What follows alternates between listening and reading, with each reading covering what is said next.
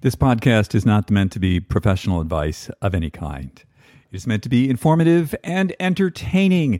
If you make any changes to your life, see the appropriate professional before you do so.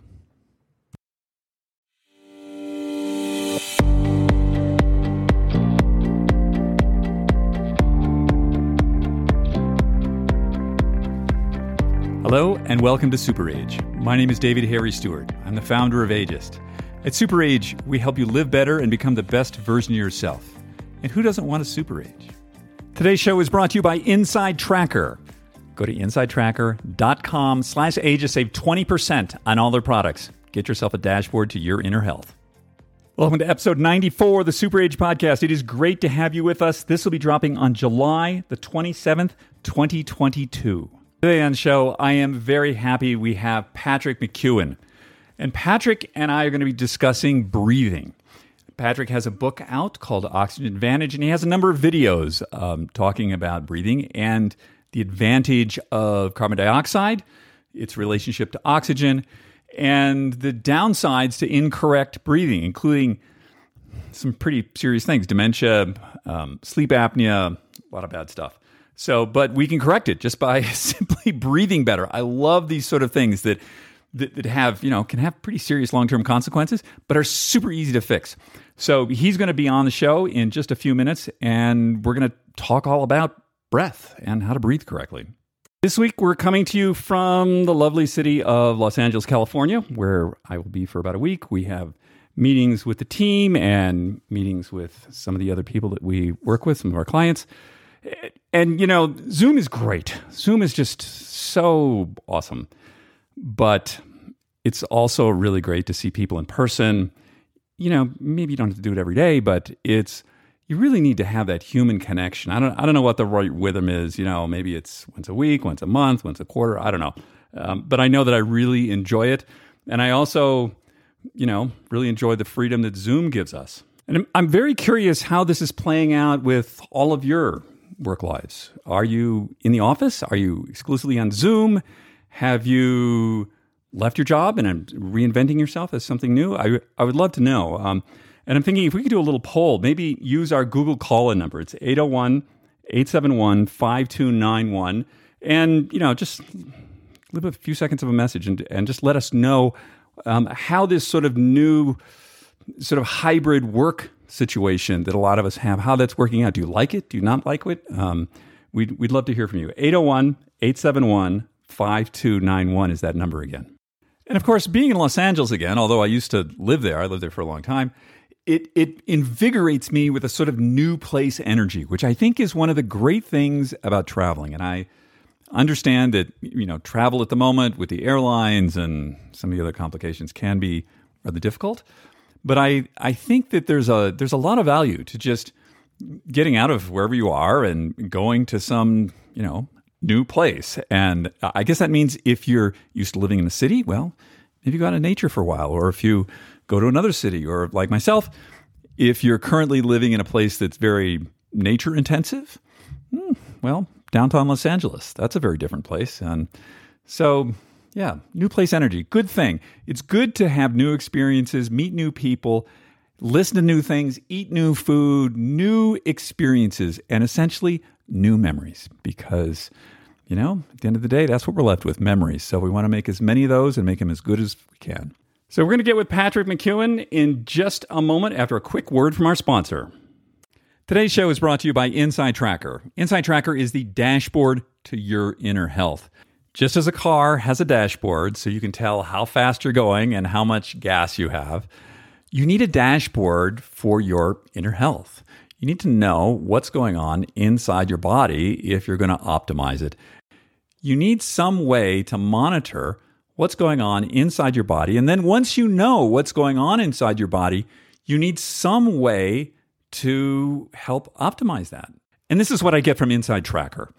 With their 43 biomarkers that they're testing, along with the genetics that they test me for, I know what I should be eating to really optimize where I want to be. And I get to choose that target of where I want to be. Am I working on brain health? Am I working on longevity? Is there something with my fitness that I'm interested in optimizing?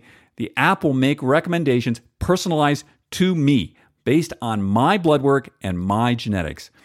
And that's something that I just think is invaluable.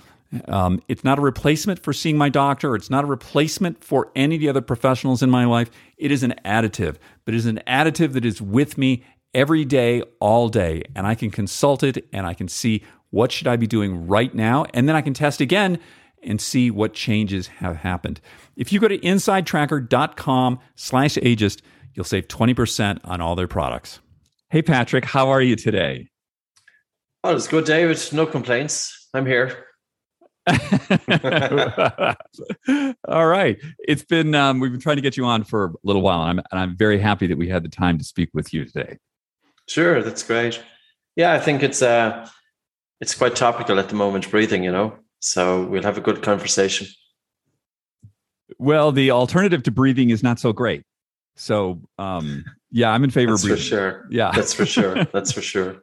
Yeah. But the real question is, how do you breathe? That's what it's about. Because many of us take it for granted and we think we're all doing it right. How do you really know whether you're doing it right or not? What's Excellent. right breathing? What is right breathing? Exactly. Before we get into that, tell me a little bit about your background and how you came to breathing and your sort of initial struggles. Yeah, well, initially I wasn't breathing right, put it that way. And as a kid growing up and as a teenager with asthma, it's very, very common. It's about 8% of the population. Your nose is typically stuffy as well. And because it's uncomfortable to breathe through your nose, you breathe through your mouth. So, and I'm not saying that you breathe through your mouth 100% of the time, but you are breathing through your mouth during light exercise, when you're distracted, when you're asleep. And mouth breathing is faster breathing, harder breathing, upper chest breathing. And this puts you into a fight or flight response. So as a kid growing up, my concentration was very poor. I left school at 14 initially, never to go back. My life directed me that I did go back to school, but it was 1 year later. I left school out of a total sense of frustration with the education system because I was a kid that wasn't able to concentrate. Now, I didn't have attention deficit hyperactivity disorder. I didn't feel I had. I wasn't hyperactive. I just could not concentrate. I was living in my head. And having your attention and placing it on what the teacher is saying was not coming easy to me. So I got back to school, got my degree, took a lot of work because, again, when your physiology is in a state of increased stress response, increased sympathetic drive, your sleep is impacted, your state of mind is impacted, your attention is impacted, your memory is impacted. Got into the corporate world, I absolutely hated it. I have to say, I hated it with a passion. I couldn't cope with it. It wasn't a corporation, but I just didn't have the ability to deal with difficult situations. I was already in that fight or flight response, so it doesn't take much to push you over the edge. And I'm sure there's plenty of people like that. So I came across the work of a Ukrainian doctor back in 1998. I put it into practice. It was all about nose breathing, about breathing light, breathing slow, breathing low. What was his name? Dr. Konstantin Buteyko. Mm-hmm. And he discovered back in 1952, when he was sitting with his sick patients, he noticed that as they become sicker, they started breathing harder and faster in upper chest. And he asked the question, what's driving this? Is it that their sickness is driving this? Or is this putting them into this fight or flight response? Is it putting them into an increased sympathetic drive? Is it causing a loss of carbon dioxide from the blood? And is this then in turn feeding into their sickness? So he worked with his patients and he taught them to breathe in and out through the nose and to breathe light, that breathing becomes almost undetectable during rest, to breathe slow. And he found that many of his patients made good progress. So I used it initially for asthma. It changed my life, absolutely changed my life. But I also remember taping my mouth back in 1998. So I've been taping my mouth for about 20 plus years. Now it's quite popular now, but back then it wasn't, The first morning waking up, I don't remember much of a difference. The second morning I woke up and it was the best night's sleep I ever had. So, sometimes these things stick with you. And then I changed careers. And I said, I'd love to be in this field. And hence, here I am, 20 something years later. And my recollection with Buteyko is he also coached athletes. Is that right? No, he didn't. No, he didn't. No? He was working with the Soviet space mission. Part of his research was with astronauts. So maybe that's where the tie-in. So I suppose you're talking with pretty, capable individuals. And his role was in determining the composition of oxygen in the capsules, in the rockets. So yeah, it was interesting. And yeah, Soviet times, it was quite difficult as well. His laboratory was closed down, and what he was saying was sometimes very different to what was traditionally taught when it comes to breathing, because very often when it's taught when it comes to breathing is to take that full big breath, But the more air you breathe, the more oxygen that gets delivered to your tissues and cells. That's not correct. So let's, I actually, in preparation for this podcast, the last 3 nights I taped my mouth. Yes. I did maybe 3 or 4 years ago. My wife told me I was starting to snore. How embarrassing. And so I did the mouth taping for not long, maybe a couple of weeks, which I have to say looks freakier than it is. Like, yes. it just looks really perverse. Like, what are you doing? Yeah. It's could be putting into it could be going a different angle with this one altogether now. So yeah. And for those of you out there who, if you want to do this, make sure you don't use the duct tape. Like, get yourself some like 3M medical tape or some proper mouth taping tape, or you'll regret it in the morning. But very effective. So what I found for me was, after a couple of weeks, I took it off and then the snoring had stopped. And then I just sort of naturally became a nose breathing at night, I assume. And well, you will know if you wake up with a moist mouth in the morning. Yeah, that's right. Right. That's the trick. If you wake up and your mouth is dry, you've been breathing through it all night. Yeah, absolutely. And so I wanted to ask you so I now, because of this, I concentrate on breathing through my nose, but my nose has been broken a couple times through various adventures. So there's not an entirely clear passage there. And I was at the gym this morning, and if I'm on the bike, it's especially hard to do running, but on the bike, I can stay, as long as I stay in an aerobic zone, I can inhale through the nose, but the exhaling through the nose, I find more challenging. Thoughts on that? How you breathe during physical exercise is going to be influenced by how you breathe during rest. And we use a measurement called BOLT, which is the body oxygen level test. You take a normal breath in and out through your nose, you pinch your nose, you time it in seconds until you feel the first definite desire to breathe, and then you let go. Your breathing should be normal. If your BOLT score is above 25 seconds, there's an 89% chance that breathing is functional. So what does this mean? Well, it means that if your BOLT score during rest is above 25 seconds, you'll find it easier to sustain nasal breathing during physical exercise, because your BOLT score is telling you how fast and how hard, or at least is giving you some indication. And if you have an individual who is breathing a little bit faster and harder during rest, well, that will translate into disproportionate breathlessness during physical exercise.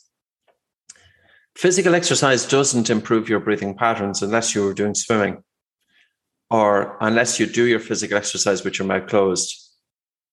So initially, when you do physical exercise with the mouth closed, of course, your body is producing more carbon dioxide. And carbon dioxide is the primary stimulus to breathe.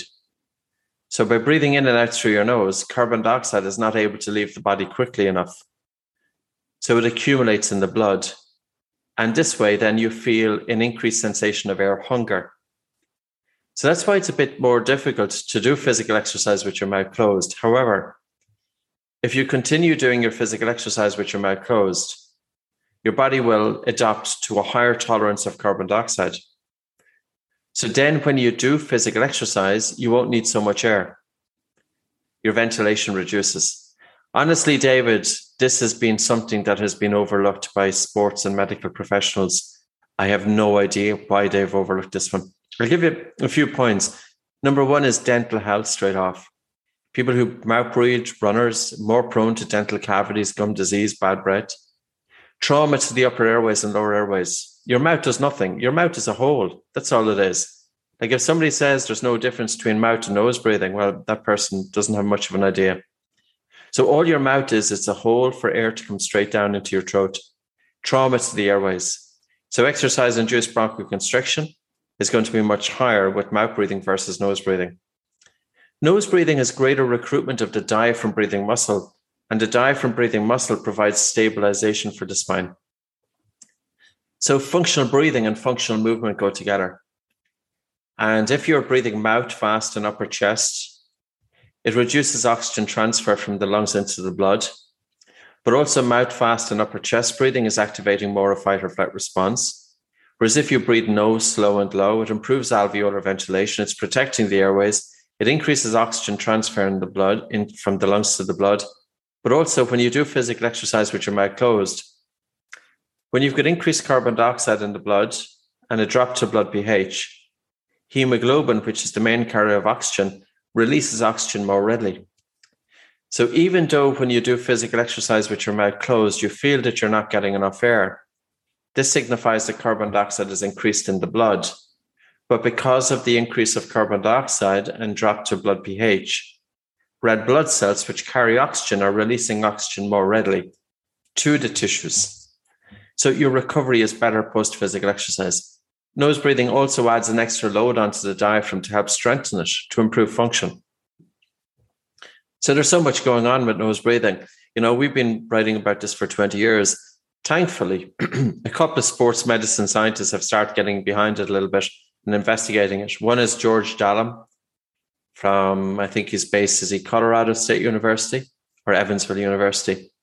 But he got 10 recreational athletes. He had them breathe exclusively through their nose for 6 months.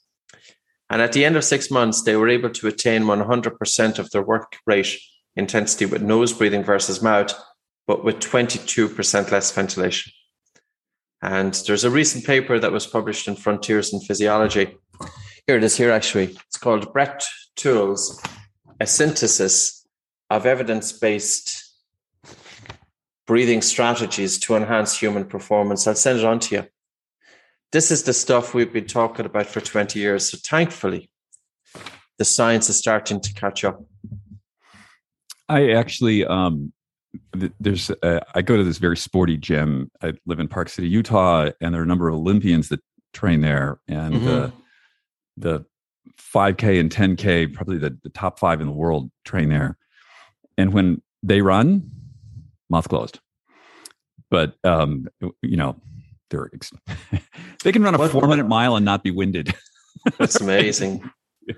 What race are they? Caucasian or African origin? Let's see. Of the 5 guys, one is African American. The other 3 are white guys. One's a Canadian. The Canadian guy just won the 5K in Oregon last week. Yeah, it can be. The size of our nose is genetically influenced, but it's also so people of African American origin, they typically have a better nasal airway, and they could, for example, sprint with their mouth closed. Whereas if you're a Caucasian like myself, I've got one nostril smaller than the other, deviated septum. Yeah, me too. I use a nasal dilator. So we have a little product that we use, nasal dilator. We just put it up into the nose, and it helps open up the airway to make easier breathing. I'm just looking around. I have one of these. I don't know if it's yours, but it's like this yellow plastic thing, and it expands. And I tried it, and I don't know. I didn't like the way it felt. Well, if you do this, if you put one finger either side of your nostrils and just pull it apart, gently, does it make a difference? Oh, huge! And if I pull the skin up in the top, I'm breathing probably 30% better. Yeah. You know, and you will get used to a nasal dilator anyway. Like we have our own one, and so it's There's a few factors that feed into this. One is your boat score. If your boat score is high, you can do more with less. Like, can you imagine somebody with a boat score of 10 seconds? That person will barely walk with their mouth closed. So this is where it's very important to consider how you breathe during exercise is influenced by how you breathe in your everyday. And if you have your mouth open during your sleep, if you're breathing fast and shallow, a little bit faster and shallow every day, that's going to impact your breathing during physical exercise. And I think it's time that sports start considering the lungs. It's the lungs that set the limits very often. It's the degree of breathlessness when you're overly taxed. And look at what we're asking the lungs to do. One of those athletes that you've just described, the Olympic level athletes, with every breath they take into their body, they could be taking 5 liters of air, and they could be breathing up to 50 times per minute. So that's 250 liters coming into their lungs every minute. So it makes sense. How do you breathe? How well do you breathe? And how do you breathe to enhance alveolar ventilation? And understanding the whole relationship with carbon dioxide, it's not just the waste gas that people talk about. Known since 1904 that red blood cells, hemoglobin is a protein within the red blood cell that carries oxygen. But for hemoglobin to release oxygen, it's one of the catalysts is carbon dioxide. So as carbon dioxide increases in the blood pH drops, and hemoglobin releases oxygen. But if we have an idea that it's important to be taking these big breaths and more air, the more air, the better. It causes our blood vessels to constrict. It causes hemoglobin to hold on to oxygen more readily, and it can activate our fight or flight response. Is that how we want to be breathing all the time? Before we get into downstate regulation, which is something I'm very interested in, what you're mentioning sleep and mouth taping, and tell me about sleep apnea. How is that? I think that's that's a big problem for people. How does that fit into this? Very much so, but we're really lacking research on it. We'd love to see more research. I wrote a paper with 2 ear, nose, and throat doctors, which I'll send on to you. And it's looking at the application of breathing during the day to improve and reduce the risk of sleep apnea. Number one, there's been plenty of papers looking at individuals who are mouth breathing during sleep. Mouth breathing during sleep narrows the airway. It traumatizes the airway, it dries it out, and the airway is more liable to collapse. And when the airway collapses, the upper airway, so I'm talking about the space at the back of the nose where it meets the throat, or your tongue falling into the airway, the epiglottis, or collapse of the throat itself. It can affect 50% of men over 50. And this condition has a huge negative impact on health. We're talking about dementia, we're talking about cancer, diabetes, high blood pressure. And really, we want to be, as men, we want to be waking up in the morning. Our lips are together, our tongue is resting up in the roof of the mouth, but also to have an erection. But if the man has obstructive sleep apnea or sleep disorders, they're not likely. They're often waking up with a dry mouth in the morning. Dry mouth signifies that you've been traumatizing your airways all night long. Your airways are more liable to collapse. Your tongue is more likely to fall into the airway. And that contributes as well. Disrupted sleep can increase the risk of erectile dysfunction. So we want to look at breathing light, breathing slow, breathing low. I often say to people, let's think about snoring for a moment. Make the sound of a snore through the mouth, and it goes like this. So now close your mouth and try and snore through your mouth with your mouth closed. You can't. So once you get your mouth taped, and by the way, I don't want to do a shameless plug, but we have a tape called MyoTape, which actually surrounds the lips to bring the lips together. And it doesn't cover the lips. So you don't have to cover the lips to get the mouth closed. So for example, this here would be our own tape. Now this is the beige one, but we have blue color and different colors.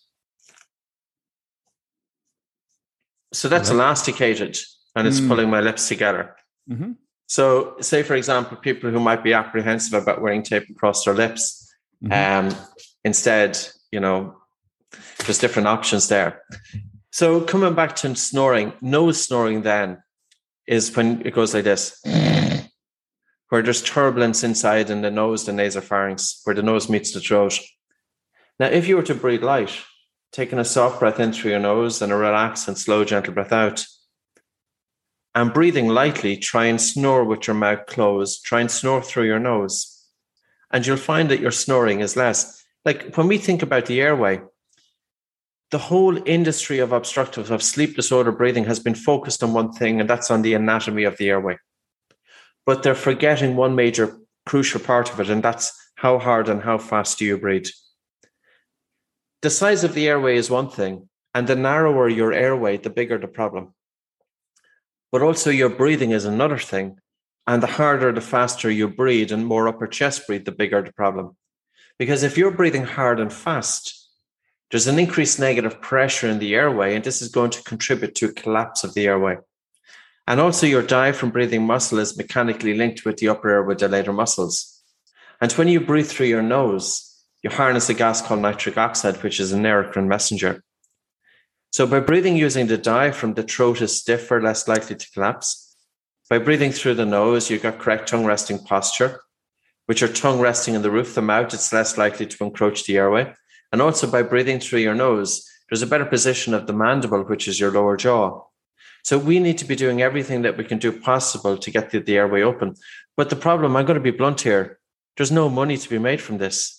You know, I spoke at the World Sleep Congress in Rome in March 16th of this year. It was attended by 2,700 sleep doctors, 2,700 doctors. I went into the hall where you see the exhibitions. It's everything. It's all about CPAP machines. It's big money. It's big business. You know, like it's unfortunate that, and that's why I wrote in the paper, and we referenced 160 scientific studies to support this, but yet nobody has done the research in the world, getting a group of people with sleep apnea, asking what happens when we get these people breathing in and out through their nose with correct tongue resting posture? What happens when we improve their Bolt score? Because that then will reflect on reduced chemosensitivity to the buildup of carbon dioxide.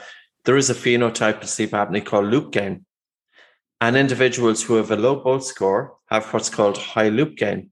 And it means that their breathing is unstable during sleep and it's feeding into their sleep apnea. And another phenotype is arousal threshold. This is when a person, if they have low arousal threshold, they are a light sleeper. And the problem with a light sleeper is that you get so much sleep fragmentation, you know, and on the AHI, which is a measurement of sleep apnea severity, you may be mild, but yet you could be still waking up feeling lousy because you've had so much sleep fragmentation. That's dysregulation of the autonomic nervous system. You know, if we've had a crap day, every now and again, of course, we always will have a crap day. And you go to bed that night and you can't fall asleep readily. You're just thinking and thinking and thinking and ruminating. And that's normal every now and again. But some people have that every single night of the week. 10% of the population have chronic insomnia. So 10% of the population have that. That's where we need to learn how to down-regulate, and especially down-regulate before sleep. And how do you do that? You know, if you were to breathe really lightly for about 10 minutes before sleep, you stimulate the vagus nerve, and you know that you're down-regulating because you feel drowsy, but you've got increased watery saliva in the mouth. And then another phenotype is upper airway recruitment. So nobody has yet in the field of research got a group of people with sleep apnea and says, what happens when we get this group of people? Nose breathing, light breathing, slow breathing, low breathing. In other words, looking at breathing from multidimensionals, because that's what we work with. You know, I don't want to just focus on somebody coming in and target the diaphragm. I don't want to just focus on the biochemical dimension or resonance frequency or cadence breathing over here. Breathing is multidimensional. And the problem with breathing is that traditionally the focus has been on one dimension, but hasn't taken into consideration the other dimensions. You know, there's so much we can do with influencing our physiology. And it's almost that we can influence our physiology on demand. You know, earlier on, I said that the types of people that we work with, I work with snipers, for example. I am brought in to breathe, teach them how to breathe while pulling the trigger of a gun.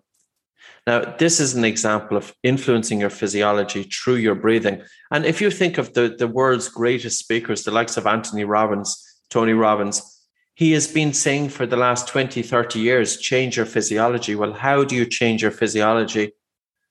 One of the most direct ways there is the breath. And coming back to the snipers, during the inhalation, the vagus nerve steps back. And during the inhalation, the heart rate speeds up a little bit. So that's more under the stress response. During the exhalation, it's primarily under the control of the body's rest and digest. So when we have a really slow and relaxed exhalation, we're stimulating the vagus nerve, which secretes the neurotransmitter acetylcholine, which causes a slowing of the heart, which increases the timing between heartbeats, and the time to pull the trigger is right down towards the bottom of the exhalation, because you pull the trigger of a gun in between heartbeats. Because if you pull the trigger of a gun on a heartbeat, the heartbeat will knock you off target. So you can imagine snipers, and some people say to me, it's not very spiritual. Well, I think they've got a really important job to do. Unfortunately, they're here to protect us. And unfortunately, there are people out there who need to be controlled. So their job is to remain focused behind the sight of a rifle for 1 hour shift. Now, can you imagine that immense focus? And this is where, how many of us have been trained how to concentrate? Education doesn't do it. But again, see, this is the whole thing. Your breathing is very much tied in with your sleep. The mind, your focus, your concentration, your attention span is also influencing your breathing, but your breathing is influencing the mind. Your sleep is influencing the mind. All you have to do is wake up feeling lousy some morning, and you know that your head is all over the place. Your breathing is influencing your sleep. Your sleep influences your breathing. Your sleep influences your mind, but if your mind is racing, that influences your sleep. We look at the three pillars. We have to look at the mind, we have to look at breathing, and we have to look at sleep. As opposed to, normally, a healthcare professional will look at one thing. They will look at sleep. Like, how many people with depression have sleep apnea? Why is that not being investigated? This has been known since 20, 30 years ago.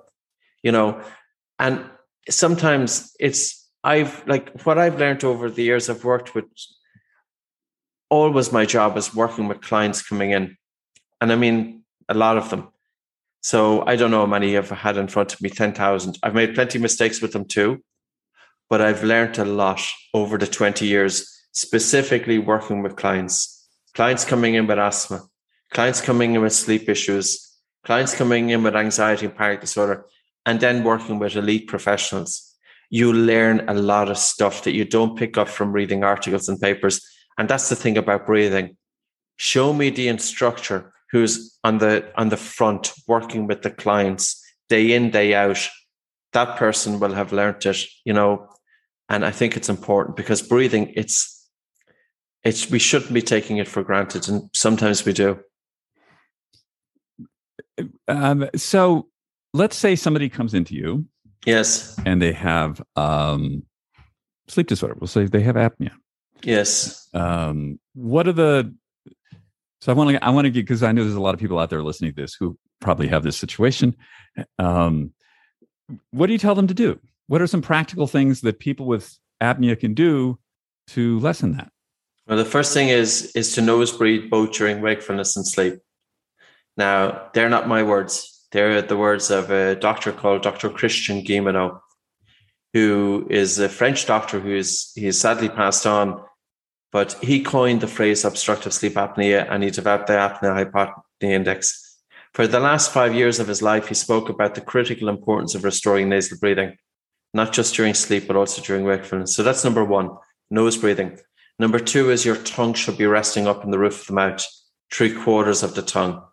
So to find out your correct tongue resting posture, make the tongue that pop sounds like this.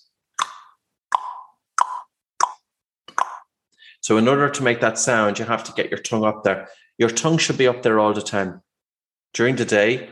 But when you wake up in the morning, your tongue should always be resting up in the roof of the mouth, because if it's resting in the roof of the mouth, you've opened up your throat. You don't want your tongue midway or on the floor of the mouth, because your tongue then is going to fall back into the airway. Number three, of course, taping the mouth during sleep is really vitally important for the 50% of people who wake up with a dry mouth in the morning. Now, that's just my own observation because, again, it gets very understudied. Number 4, measure your bolt score. Increase it to above 20 and 25 seconds. If your bolt score is low, it indicates that you've got high loop gain. High loop gain is 30% of the sleep apnea population have high loop gain. They've got exaggerated ventilation to minimal increases of carbon dioxide. So let's look at it this way. Your airway collapses during sleep. You stop breathing for more than 10 seconds. During that time, carbon dioxide increases in the blood. If you have high loop gain, you're overly sensitive to the accumulation of carbon dioxide, so that when you resume breathing with such exaggerated ventilation that now your carbon dioxide goes from too high, which happened during the stopping of the breath, to too low.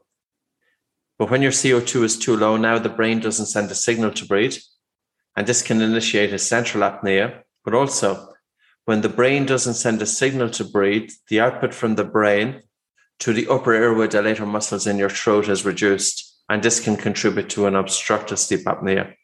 So build up your bolt score. The exercise that we practice mainly is breathe light. You can practice it. Put one hand on your chest, put one hand just above your navel. Tune into your breathing patterns. Feel the slightly colder air coming into your nose, and feel the slightly warmer air leaving your nose. And slow down the speed of your breathing to the point that you are under breathing. What happens when we actually under breathe? Because there's so much bullshit out there about over breathing. But what happens when you actually under breathe? When you take a really soft, slow breath coming into your nose, and you've got a relaxed and a slow and a gentle exhalation. And a very, very soft and slow, gentle breath coming in, and a relaxed and slow, gentle exhalation. And the objective is to gently soften and slow down your breathing to the point that you have that air hunger. Air hunger signifies that carbon dioxide is increased in the blood. Carbon dioxide stimulates the vagus nerve. You know that you will feel this by increased watery saliva in the mouth, which is telling you that you've activated the body's rest and digest. The body is prepared for the digestion of food. So this can help then to influence the autonomic nervous system, because people with sleep apnea are often very much in that increased sympathetic drive. It's very important to bring that balance, especially if they have insomnia or lower arousal threshold. The other thing about breathing light and breathing soft and breathing slow is that it changes your chemosensitivity to carbon dioxide so that your breathing now becomes lighter and slower during sleep. So if you imagine that your throat is a collapsible paper tube, if you breathe hard through the paper tube, the walls of the tube will collapse. But if you're breathing light and slow, there's less turbulence, there's less resistance to your breathing in the airway. And as a result, then there's less likelihood of collapse. The next number, I can't remember, 5 or 6, breathe nose and low, because your diaphragm breathing muscle is mechanically linked with your throat. We can't just think of the nose and the throat as being one airway and the trachea and the lungs as being the lower airway. No, there's one airway. Whatever happens in the lungs will travel up to the upper, and whatever happens in the upper will travel down to the lower. So nose, slow and low breathing is very important for sleep apnea, correct tongue resting posture, and a high bolt score. Now, there are other exercises then for helping to improve function and tone of the tongue so that you get the upper airway dilator muscles in the throat. So one therapy is called myofunctional therapy, or didgeridoo playing, for example, and that can reduce the AHI by 50% in people with mild to moderate sleep apnea. So coming full circle here, we have a condition out there that the gold standard of treatment is a CPAP machine, which the idea was by an Australian doctor called Dr. Colin O'Sullivan. And he got the idea from a vacuum cleaner. Instead of the vacuum cleaner sucking air, the vacuum cleaner pumps air. And it pumps air either through your nose or, well, ideally through your nose or mouth to splint open the airways. Think of it, continuous positive airway pressure, forcing air down your throat to splint open the airway. Well, how about improving your breathing patterns so that you reduce the negative pressure, which is contributing to the collapse of the airways in the first place? It's amazing. Like I spoke, this seems to be a tirade I'm on, but breathing has been overlooked in so many industries. It's been overlooked in psychiatry. 75% of people with anxiety and panic disorder have dysfunctional breathing. Lower back pain, 50% of people with lower back pain have dysfunctional breathing. Sleep, even in sleep apnea, the minimal with dysfunctional breathing is 30%. And that's those individuals with high loop gain. So that phenotype, because the field of sleep medicine has changed fundamentally since 2013 with a paper called by Danny Eckhart. So he brought out a paper and he said, sleep apnea is not just an anatomical issue. It's not just that your airways are compromised. There's 4 phenotypes. There's 4 characteristics. One of them is anatomical, but 3 of them are non-anatomical. And does it make sense if we think of the word sleep disordered breathing? Why aren't we improving our breathing patterns during the day? And I'll tell you why. It's because breathing is bad rap. Too many people have made a mess of it. Okay. We're going to get to that in a second. Tell me about, because I tried increasing my carbon dioxide tolerance. So I would do, I don't know if this is recommended, but I would like go for a slow walk, stop breathing, walk. Oh, that's really uncomfortable. Oh, that's really uncomfortable. Oh my God, I'm going to pass out. I got to breathe. And I would, so I would do that for like a half hour a day because I was determined to get my Volt score up. But I didn't really didn't work.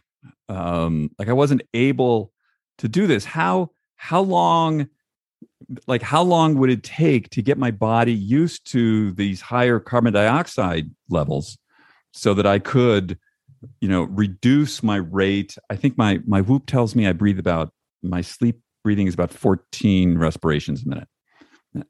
14 is not too bad. In fairness, like 14 is normal. Well, I want to be better than normal. Come on, like a breathing rate of 14. The exercise that you had described is more simulation of altitude training. That's a stressor. Yeah, it would. Absolutely. It does expose your body to increased carbon dioxide. Yeah, but it's probably not for long enough. A better exercise would have been the exercise we just went through, and it's a very simple exercise. You could be practicing this for say 15, 20 minutes before you go to sleep. Maybe when you're watching some television or something, and you have one hand on your chest, one hand just above your navel, and you're just literally slowing down everything. And you're slowing down everything to the point that you're taking about 30% less air into your body. You're doing it by slowing down the speed of the inhalation. And then you're having a really relaxed and a slow and a gentle exhalation. Now, what's even more about that is that you're going to be then exposing your body to increased carbon dioxide, say for between 5 and 10 minutes. And this can be what's necessary. It's that longer duration is necessary to help to reduce the chemosensitivity to carbon dioxide. But there's more to it because it will improve your blood circulation. When you breathe a little bit less air and carbon dioxide is increasing in the blood, your blood vessels dilate. You're also getting the increased watery saliva. You're feeling sleepy, but it's also helping to strengthen the baroreflex. So the baroreflex is a very important function in the autonomic nervous system. It's the pressure receptors within our major blood vessels in the aorta and in the carotid arteries. And these pressure receptors are continuously monitoring your blood pressure. And if your blood pressure increases, these pressure receptors need to be so sensitive to pick up that your blood pressure has increased. And what they do is they send a signal via the brain to the blood vessels to dilate and the heart rate to come down. So it brings down your blood pressure. Or conversely, if your blood pressure goes a little bit too low, the pressure receptors pick up on this and they send a message via the brain to the blood vessels to constrict and the heart rate to increase to normalize your blood pressure. And it's the sensitivity of the baroreflex which provides you very good feedback of the functioning of the autonomic nervous system. So by practicing light breathing and slow breathing, you have to improve the baroreflex sensitivity. So now there's another way is do physical exercise with your mouth closed, even going for a walk with your mouth closed, because when you go for a walk with your mouth closed, carbon dioxide increases in your blood. So it's really about exposing your body to the increased carbon dioxide in order to reduce the body's reaction to it. Now, it's not just about carbon dioxide either. We're also training our brain almost with neuroplasticity. You're changing your brain. And as a result, then you're changing your breathing pattern. So if I look at people coming in, a classic example, people coming in with panic disorder and anxiety, and 75% of this population have dysfunctional breathing. So what does that mean? It means that their breathing, it can be a little bit faster than normal. So the respiratory rate isn't 14 breaths per minute. It could be 16, 17, 18, 19, 20 breaths per minute. They're not breathing with good recruitment of the diaphragm. They're breathing more using the upper chest. Now, this person may have had a difficult situation in their life, and they may have been exposed to a chronically difficult situation. That's changed their breathing patterns. Their breathing becomes faster and harder because of the stressful event. But when they're exposed to chronic stress, now this breathing pattern becomes their main behavior. So now they are breathing faster and harder in upper chest. They may have irregular breathing. And this is feeding back into their anxiety. This is feeding back into their panic disorder. So the whole aspect about breathing is, I suppose, it's about paying attention that it's not just the events that cause a change to our breathing pattern, but how we breathe will influence our resilience. And resilience is measured via vagal tone. And one way of improving vagal tone is by stimulating the vagus nerve, breathing nose during sleep. So you're tracking your aura ring. You will have a different night's sleep if you breathe through your nose versus if you breathe through your mouth. You'll see in terms of the depth of sleep, sleep disruptions, everything else, and whatever it tracks, I'm not sure what it tracks, heart rate variability, but I heard it's not so good. But there's one example to improve HRV and resilience, get your mouth closed during sleep. By practicing the breathe light exercise, that also helps to improve your heart rate variability. But so does breathing slow when you change your breathing pattern from between 4.5 to 6.5 breaths per minute. Not that you need to breathe like that all day, but even if it was 10 minutes twice a day, would be tremendous. By breathing low with good recruitment of the diaphragm, because with increased lung volume or tidal volume, that stimulates the vagus nerve. So I think as human beings, like, what's the one thing I've got the most out of this in the personal level? It's my capacity to change my states. It's my capacity to be able to hold my attention. It's my capacity to be able to be more aware. And if, for example, I'm overthinking about something, that I can pick up on it and that I can bring my attention down into different areas of the brain. If I go on stage to give a talk, I can access flow states almost immediately. And it's because I'm connected with my breathing, and it's been a wonderful. I couldn't imagine if I didn't have these tools in terms of productivity, creativity, intuition. Like, how can we be intuitive if we're lost in thought? And education is giving us the ability to think, but education is not giving us the ability to stop thinking. Education doesn't teach us how to concentrate. But in order to get through education, we need to have the capacity to concentrate. How many people have been trained how to concentrate? How many people have been trained to change their physiology in the face of a difficult situation? Because normally as human beings, we get into a difficult situation, we breathe faster, we breathe harder, we have irregular breathing, we're upper chest breathing. Well, what is the body telling the brain then? When we breathe that way, the body is telling the brain that there's a threat, and the brain is here to protect the body. And all the brain wants to do is get you out of the situation. So in terms of breathing, if you want to learn how to downregulate, always think about the speed of the exhalation. If you breathe out fast, it's a stressor. Because if you breathe out fast, your brain is interpreting that the body is under threat. It's stress. But if you breathe out really slow and really relaxed and quiet and calm, your body is telling the brain that everything is okay. So there's times you want to upregulate. You can do that by breathing out fast, or taking a full breath in and a fast breath out, or a fast breath in and a fast breath out, or a breath hold. They're stressors. they upregulate. And then if you want to downregulate, nose, light, slow, low. And even if people know that, because it's not just about upregulating either. There's a time to upregulate, but there's also a time to downregulate. I think that this ability to state control, Yes. To be able to know when to upregulate and when to especially downregulate, Yes. I think is just, it's so essential. It's like I just personally here, I can't, my imaginative function doesn't work when I'm upregulated. I need to pull that down. Yes. I've been practicing lowering my HRV. HRV is heart rate variability. It's a metric for how much stress your body is under and can handle.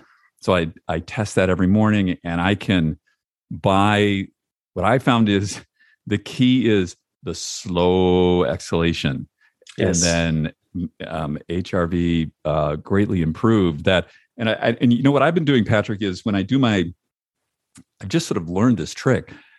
If I exercise, whatever I'm doing, if I'm in the gym and I'm doing sets of whatever, I try and, rather than upregulate between the sets, I try and forcibly downregulate, which can be hard. But then always at the end of the workout, I spend 5 minutes on my back, like causing a downregulation so that I can get out of that, the fight's over, it's done. Everything's okay. And before I get into sort of I start my day with like a mental upregulation, I need to have that break. And I found that to be, I'm 63 years old and I train pretty hard. And that's what allows my body to be able to do this. And I never knew that before. They never tell you that. They're always just like, push harder, this, that. They don't tell you about, you need that down state if you're going to recover. And the recover is where all the benefit happens. It doesn't happen in the stress, right? Yeah, I would wholeheartedly agree with you. I think it's a tremendous capacity to know how to do it. Post physical exercise, think about breathing nose, slow and low. Simple, slowing down the speed of taking that soft breath in through your nose. Okay, sometimes you can be very gassed out. Even if you have to do it through your mouth, think about slowing it down. And think about breathing low as opposed to breathing upper chest to improve alveolar ventilation. But I would totally agree with you. You could get the best athletes in the world. And very often, it's not necessarily their physical performance that's holding them back, but it's going to be their mental performance. So before they get into a ring, so for example, if it's an MMA fighter, I bring them into relaxation, first of all, down-regulate them. Because if they're too ramped up, they're more liable to make mistakes. Yeah. So I could spend 5, 10, 15, 20 minutes that they're practicing down-regulating. But now you don't want to go into the fight too relaxed either.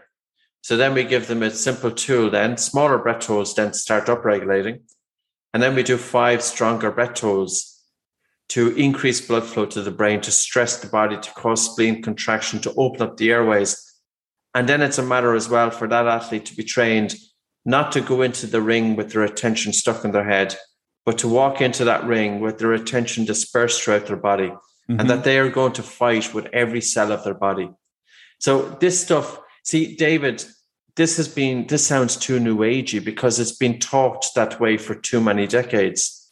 But when we have a conversation like this, people gather, there's something in it, that you don't have to be wearing robes or beads or open sandals, or you don't need any of this paraphernalia. Patrick, it's a branding issue. It's a bad branding. It's branding, totally. Like, I'll give you an example. I was given courses for anxiety and panic disorder here in Ireland in 2010.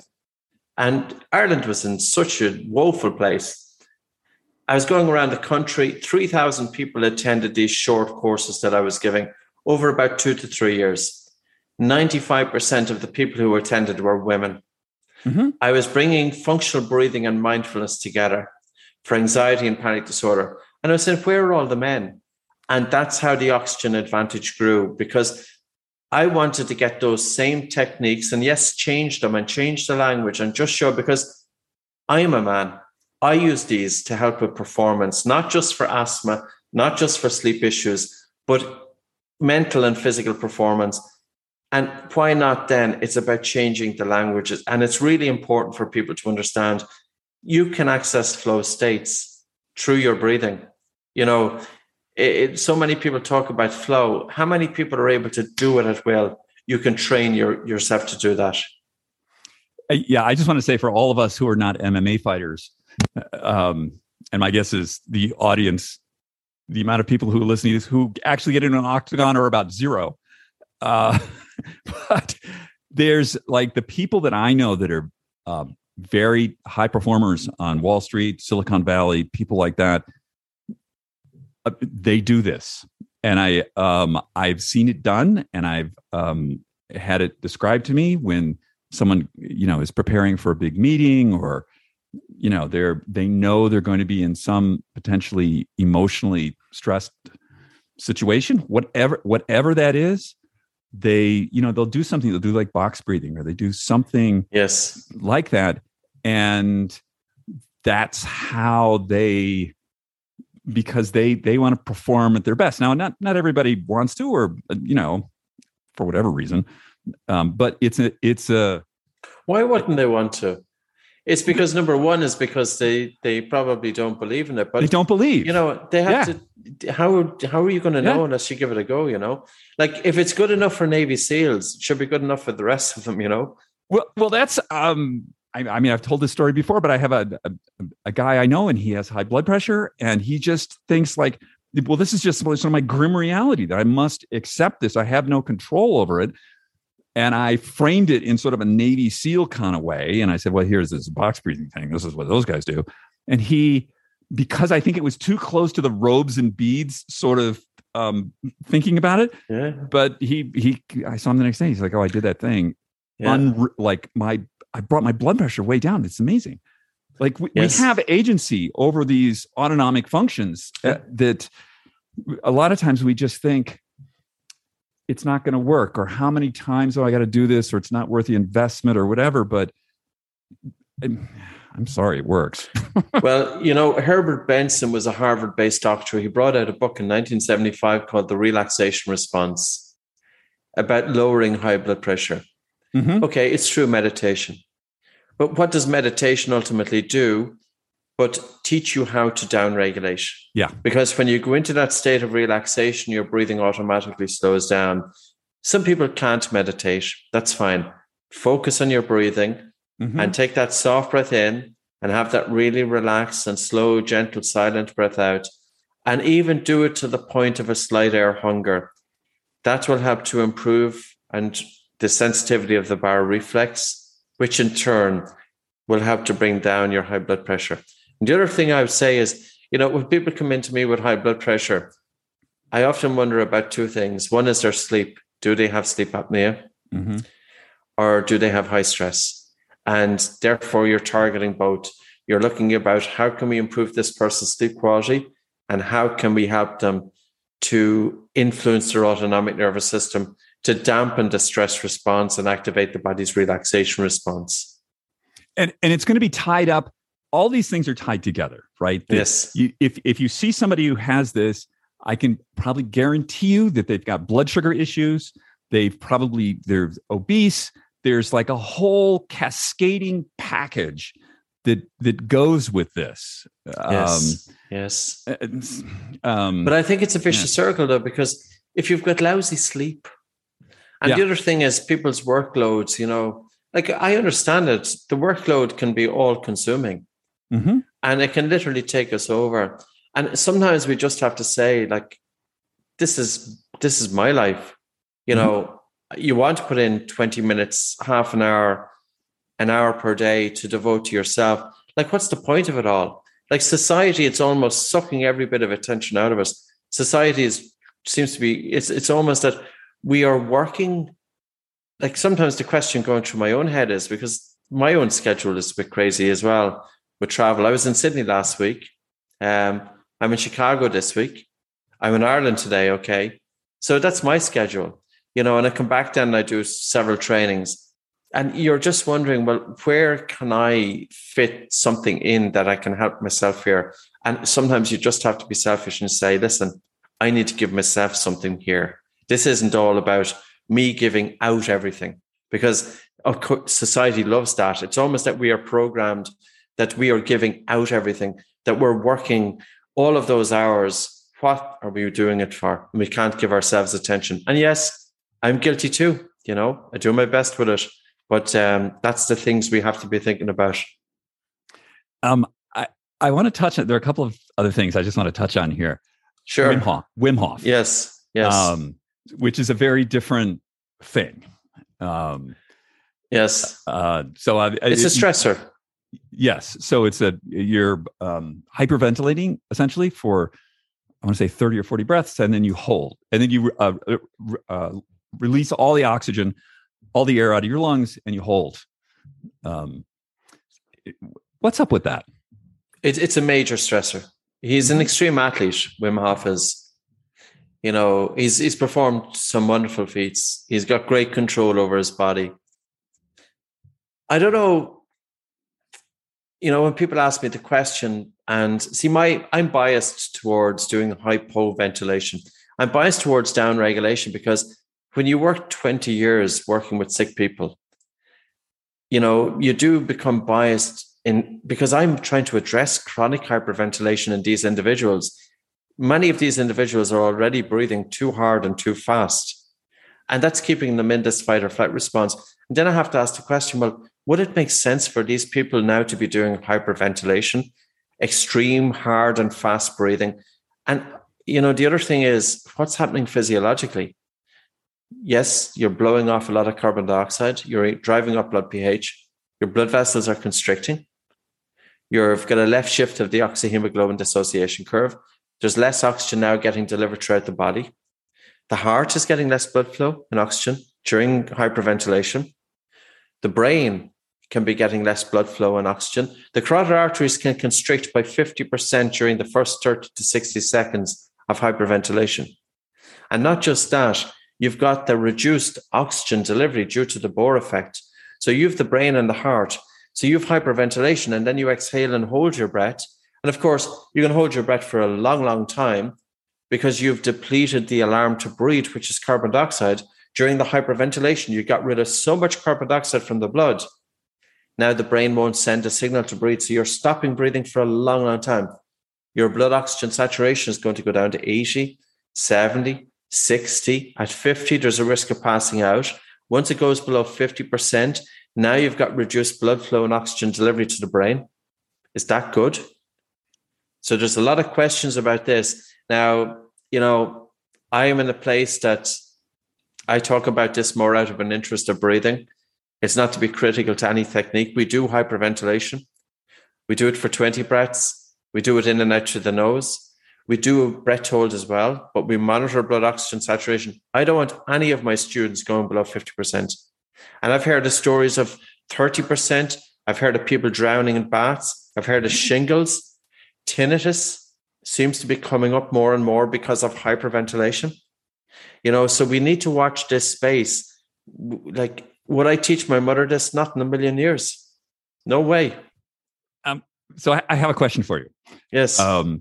I studied Wim Hof for like 3 months, and then I just thought, like, this is pointless. Why am I doing this? But what I do when I do use it is for cold exposure. So if I'm in the winter, gets quite cold where I am, and we break the ice out of the pool and we climb down to the water, and that water's 33 degrees, 34 degrees. And the only way, or at least in my mind, the only way that I can manage this is like that Wim Hof hyperventilating breathing. Maybe it just distracts me. I don't know. Is it better for me to do that or to try? Yeah, it's a very interesting question, And I'm just going to come full circle as well, because in terms of, like, I have seen genuine people getting good improvements with using the Wim Hof technique. My fear is what is actually happening. That's the only thing. That's the question I wonder. And the other thing is, how many people are practicing it, whereas in reality, they don't need to be upregulating. They need to be restoring their functional breathing patterns. They need to be downregulating. Yeah. Now, the studies that if you look at slow breathing and pain, more studies show that slow breathing is beneficial for reducing pain. Mm-hmm. Versus hyperventilation. But then there has been a study, I think, from the Wim Hof community showing that hyperventilation was affecting improving pain tolerance. I would say it's going to be individual to the person. Mm. If I get into an ice bath, I will bring my attention inwards and I will really slow down my breathing, and I'm slowing down my breath. Because if I hyperventilate, it would probably set me off that I'd want to jump out of the bath because of the fight or flight response. Mm. And the other thing is, when I do really slow breathing, we can improve our circulation by improving blood flow throughout the body, into the hands and fingers, except the feet. It's very common with people with hyperventilation, chronic hyperventilation, to have cold hands and cold feet because your blood vessels constrict when you hyperventilate. So I suppose, David, I'm not going to say it's just a black and white thing. It's what works for the person. And what I would say to some people, listen, sometimes the only way for you to know whether it's going to be the Wim Hof method, if you need to upregulate or if you need to downregulate, is to practice, but put your toe into the water gently. Mm-hmm. Don't do the 30 hyperventilation, the long breath hold, and breathe in and hold. Do 5. Do 5 hyperventilation, and then exhale and hold, and then breathe in and hold for 5 or 10 seconds. Now, what we do is we do 20 hyperventilation, then exhale and hold, but then we do 3 minutes of breathe light. So we have a stress with the hyperventilation, a stressor with the breath hold, but then a relaxation and recovery post. So it's always think about the recovery. Just as you said, physical exercise, you do your exercise, but then you spend your 5-10 minutes recovering. It's the key. And also, before any breathing practice, do a warm up first. So we do a breathing recovery warm up just to gently expose ourselves to it. Then we go into the light. So you could go into the hyperventilation, but normally we have a kind of set routine of exercises. So it's going to be individual to individual. You're not going to know what's going to work best for you. Have an understanding of what the exercises do and put your toe into it gently. And especially if you have a low Bolt score, which implies that your breathing is dysfunctional, don't necessarily focus on the stressor exercises. Focus on down regulation. Even going for your walk with your mouth closed, tremendous. Getting your mouth closed during sleep, tremendous. Spending 15 minutes before sleep, really slowing down your breathing. Because what happens? Like, you think of your body as telling the brain all of this information. So we have the vagus nerve. 80 to 90% of the nerve fibers are from the body to the brain. If you breathe fast, your body is telling the brain that there's a threat. It's a stressor. If you breathe light, slow, low, your body is telling the brain that everything is okay. So even just understand that, and at least then you can tap into it at will. You'll know when do you want to stress yourself out a little bit, when do you want to relax your body and mind. You just made connect some dots for me that I was once in Hawaii and I was studying freediving. And my teacher was out there, and we're out, it's not that deep, it's like 30 feet of water or something. And you sort of have to have like the wetsuit and the weights have to be so you're just barely floating. Point. And when I went out there, before we went out, he's like, okay, we're going to practice breathing. And I practice hyperventilating. He's like, no. It's not, no. And so we get out there, and again, I'm sort of like, I want to do that and go. He's like, no, we're not going to do that. And to sort of hold buoyancy and then have this very slow breathing was really weird to me. But I found that he was right. Like, then you just sort of gently, and with freediving, you just sort of gently do this sort of like flip, and you just sort of glide, and then you're in this relaxed state. And I could just, I don't know, it felt like 2 or 3 minutes. I could just like hang out on the bottom of the ocean because I wasn't in exactly what you said. I wasn't upregulated. I hadn't thought about that, but that's how people get in trouble. That's how they drown. Yes. Is they hyperventilate, and then they're like, okay, I'm going to go down. But then, as you said, the brain gets confused and oxygen level goes way down and you pass out. It's bad. Yeah. Yes. No warning. Right. And sometimes people will say, well, it's the hyperventilation which has flooded my body with oxygen. That's why I can hold my breath for 2 to 3 minutes. That's not correct. Mm-hmm. You hold your breath for 2 to 3 minutes following hyperventilation because you have depleted the alarm to breathe, right, which is carbon dioxide. Right. And I would say to anybody, don't ever hyperventilate before getting into water. And unfortunately, we hear of stories all the time. I've heard of a story of this 3 weeks ago, and these are young kids. Yeah. These are people in their 20s. It's crazy. Yep. Crazy. Yep. Before you go, I learned something from you that I want you to share with my people, because I have nasal congestion. And I practiced this morning before I went to the gym and I got on the bike. I did this nasal decongestion exercise, and it was amazing. So can you share with me what that is? I love this thing. There's a few ways to do it, but basically it involves exhaling and holding your breath. So one way to do it would be take a normal breath in through your nose and out through your nose. You pinch your nose, you hold your nose. And then as you hold your breath, you just gently nod your head up and down, and you continue holding your breath until you feel a moderate to strong air hunger. Don't do it if you have heart issues. If you've got anxiety or panic disorder, go easy. Don't do it if you're pregnant. So basically, to do it again, you take a normal breath in through your nose and out through your nose. So it's normal. You don't hear it. It's just a normal breath in and out through your nose. Then you hold your breath at the end of the exhalation. You're holding your breath then, and you're gently nodding your head up and down. Or you could be swaying your body. And that's just as a distraction. And you're holding and holding and holding and holding and holding. You will feel the involuntary contractions of the diaphragm. Relax into that. Keep holding your breath until you feel, a fairly strong air hunger. Then let go, breathe in through your nose, but get your breathing under control. Do that. Wait a minute, do it again. Wait a minute, do it 5 or 6 times. Your nose opens up. But when your boat score is above, say, 20 seconds or so, you'll get much more permanent relief. So initially, it's kind of temporary. And the thing about the human nose is that the more you use it, the better it works. Now, another way to do it would be take a normal breath in and out through your nose, pinch your nose, hold your nose, and just walk on the spot holding your breath. Or go for a jog, holding your breath, a light jog, just jogging on the spot. And keep going until you feel a moderate to strong air hunger. Then let go, breathe through your nose, and you'll find your nose opens up. Even with COVID. Well, I don't know about COVID, but I do. It works. Okay. I know. I did this morning, and I thought, that's amazing. This is such a simple trick. And do you know how long that trick has been around for? Probably thousands of years, and I don't use it. I have it documented 1923. Ah, wow. So 99 years. Wow. Well, we're slow learners. We sure are. Patrick, this is tremendous.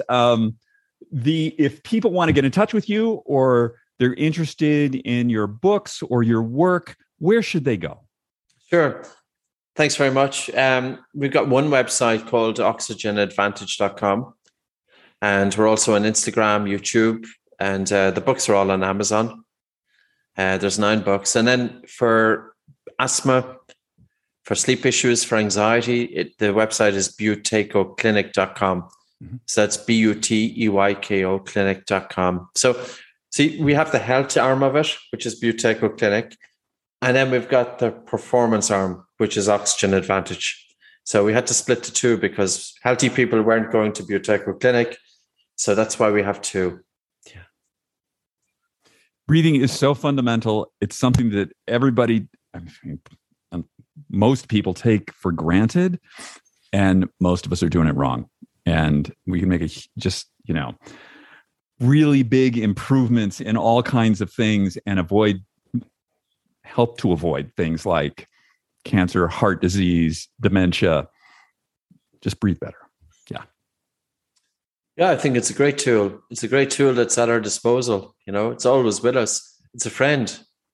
And I would ultimately say it helps with happiness, Yeah. because ultimately, if we go through our entire life and if we're lost in our thoughts and lost in thinking and we're not connecting with anything around us, we're missing out on a lot that life has to offer. So use your breath as an anchor to get out of your head and know how to change your physiology. It will help you. Wonderful. Thank you so much for joining us today, Patrick. I really appreciate it. Pleasure. Thanks very much, David. Bye now. Thanks, everyone, for joining us on the show today. Great to have you with us, and I hope your breathing is improved based on what you heard from Patrick today. We've mentioned in a few of the podcasts around keeping track of sleep and heart rate variability, and I've gotten some questions about how do I do that. The tool that I use is called a Whoop, and we've negotiated to deal with them 15% off, and we'll put that link down in the show notes, and of course, Whoop is also in the Ageist shop. Wherever you're listening to this podcast, you have the opportunity to leave us up to a 5-star review, and we would love that if you would take the time to do that. If you would like to send me any comments, any questions, please send them to me directly, david@superage.com. We have some pretty amazing shows coming up. We've got a deep dive into how hearing works. We've got functional neurology, which is awesome. I didn't know that existed before. Some pretty fantastic stuff there. And then we've got Dr. Richard Davidson, friend of the Dalai Lama, expert on all things associated with neurology, meditation, and how it affects our health. So hoping that as we get into the month of August, you will all be able to join us and bring your friends. Tell your friends about this podcast. It's the only way we grow. Hey, on that note, we've passed 250,000 downloads. So that's a ton. I'm very happy that this is resonating with so many of you. Looking forward to next week. And until then, have a great week. Bye now.